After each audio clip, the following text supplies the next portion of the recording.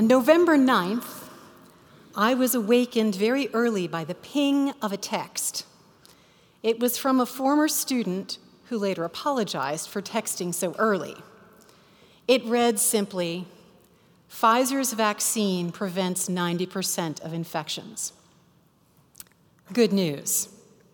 What good news to wake up to in a year that has had more than its share of bad news. Here was the first indication that our time of enforced loneliness, of no singing, of worship far apart, even for St. George's 7:30 a.m. standards, our time of lost work and losing loved ones and all the other losses that have become the norm in COVID times would soon be over.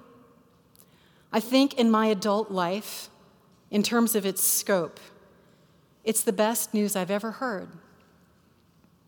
I mention it this morning because this Sunday marks Advent 2, which is all about the proclamation of really good news of an even greater magnitude than Pfizer's. News that emphatically addresses, once and for all, a deadly curse on human existence. It sounds very dramatic when put that way, but that is how the New Testament regards the significance of the arrival of John the Baptist and the news he brings. This Sunday, I want us to hear afresh that news and to imagine fully what it promises and to consider if we have responded to it with all the joy and thanksgiving and fullness that it merits. John the Baptist stands at a hinge in the history of the world, a hinge between curse and blessing, between being held responsible and being forgiven. Just as there is a rim to which one can hike on the Natchez Trace that determines whether water flows to the Tennessee River or to the New River, John the Baptist stands marking the watershed of salvation history. On one side of that watershed, there is a world that St. Paul describes as subject to futility, a world that is inexorably under the oppression of sin and death, a world that stands outside proper relationship with God and can do absolutely nothing about it. That is not to say that God was inactive or that he had not made promises. The prophets were sent to tell the inhabitants of that world that God was going to send deliverance. There was foreshadowing of God's redemptive heart, like the exodus from Egypt, like the return from exile in Babylon. But these events were just moments of a temporal moment. They were glimmerings. They weren't the whole way. Kind of like news that there is a vaccine being developed, but it's not yet formulated, not completely. And on the other side of that watershed, the promise of God's redemptive plan is fulfilled in the arrival of Jesus, the Son of God, who accomplishes once and for all the salvation of the world. By his obedient life, his good life, his sinless life, given voluntarily in exchange for the lives of sinners. With the death of Jesus on the cross, there is a completely new future available to sinful humans. Using the geologic rim analogy, our course is shifted from a river that leads to death in a desert into a river that leads to eternal life. It's not very contemporary to see world history as demarcated in this way, before and after. Interestingly, though, our calendar system still obliquely refers to it, centering its counting from an origin point between BC and AD, before Christ. Interestingly, the BC term is from English words, and AD, Anno Domini, which was the shortened Latin phrase, Anno Domini Nostri Jesu Christi, in the year of our Lord Jesus Christ. And even our accommodation to a multi-faith word, where we refer to CE, the Common Era, and BCE, before the Common Era, still measures earthly time around the same event, the life of Jesus of Nazareth. Which conveniently makes sense for those of us who believe that when John tells people to prepare the way, he's proclaiming the arrival of God himself in Jesus, who establishes a new kingdom on earth. There was an earth that was doomed, a realm where the power of darkness reigned, and then by the action of God, a rescue was staged and executed to free us, as we read in Colossians. And I love this. I love this sentence. From the power of darkness, and to transfer us into the kingdom of his beloved Son, in whom we have redemption, the forgiveness of sins. That is the good news. Now, one might very rationally say at this point, but any thinking, observant person can see that the power of darkness still causes troubles even after Jesus. Bad things still happen in this world and even in our own hearts. And that is true.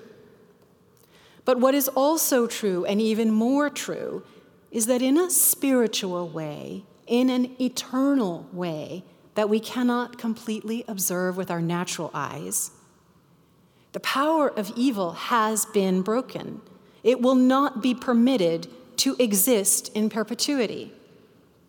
It's like a vine, which has been cut off at the base. And I've actually seen these at Percy Warner Park. Thick trunks of vines cut at the base. It may go on looking green for a while as it clings to the tree, but its days are numbered. We live in an already not yet time.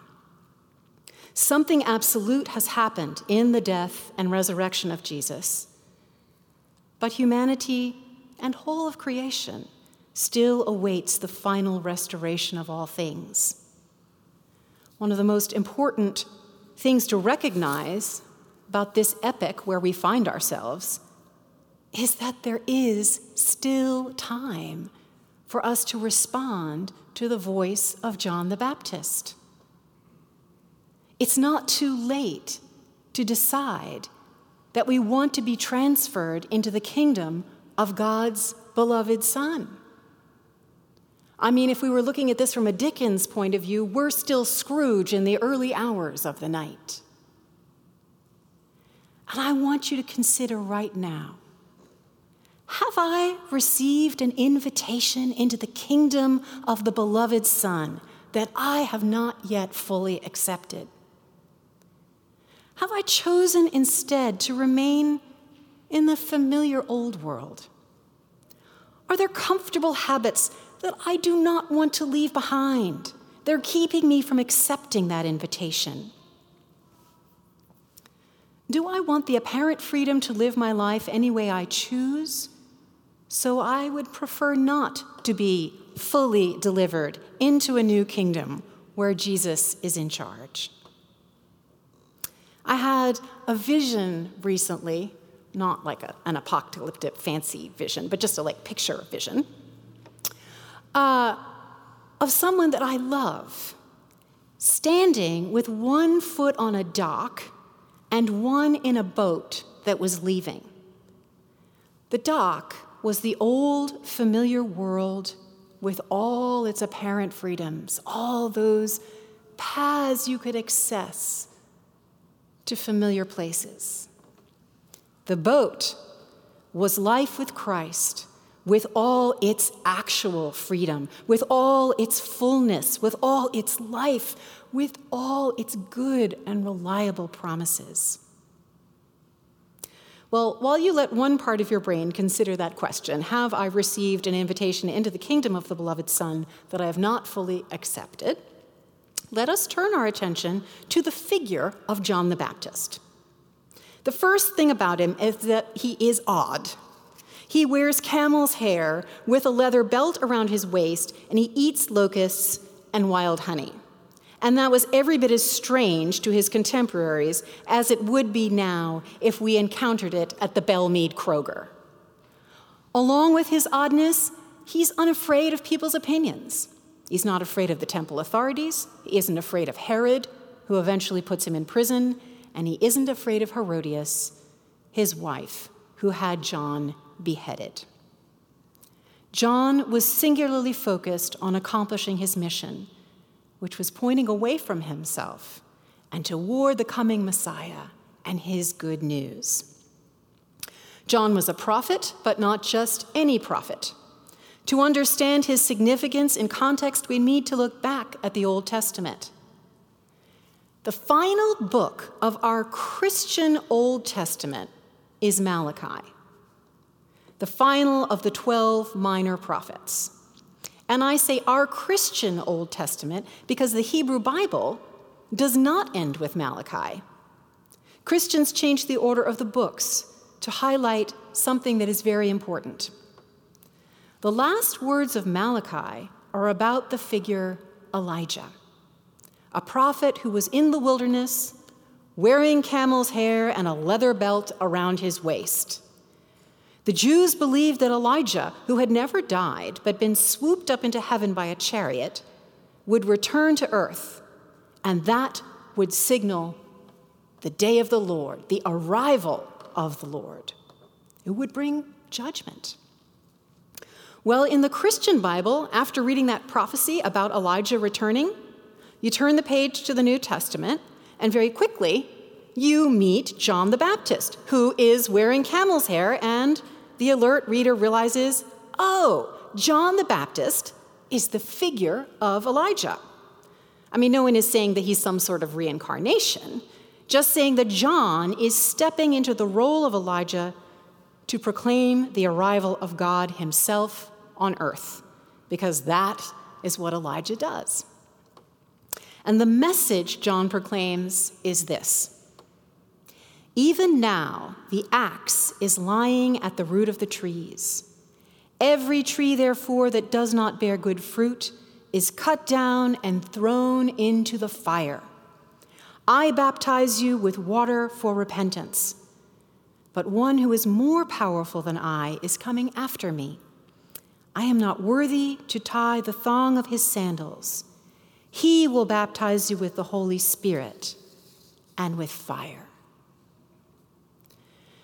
We hear that statement, and it does not sound as much like an invitation to join Jesus in his kingdom as it does like a fiery judgment.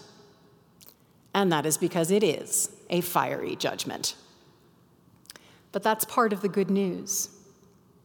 It is good news that God is not indifferent to corruption, to evil, and to our own destructive selfishness. What is of absolute importance to know, however, is that this Jesus, whom John proclaims, did not come into the world to condemn it, but to save it with his life. That's so important. I don't know about you, but I have a thin skin. I'm afraid of being judged. But Jesus comes to clarify. He comes to us to clarify what is good and what is bad, to show us what is life and what is ultimately just death. And more than that, he offers us this gift of grace. And it is real. It is not just a hashtag grace. It's not just a little word. It has been secured with his very life.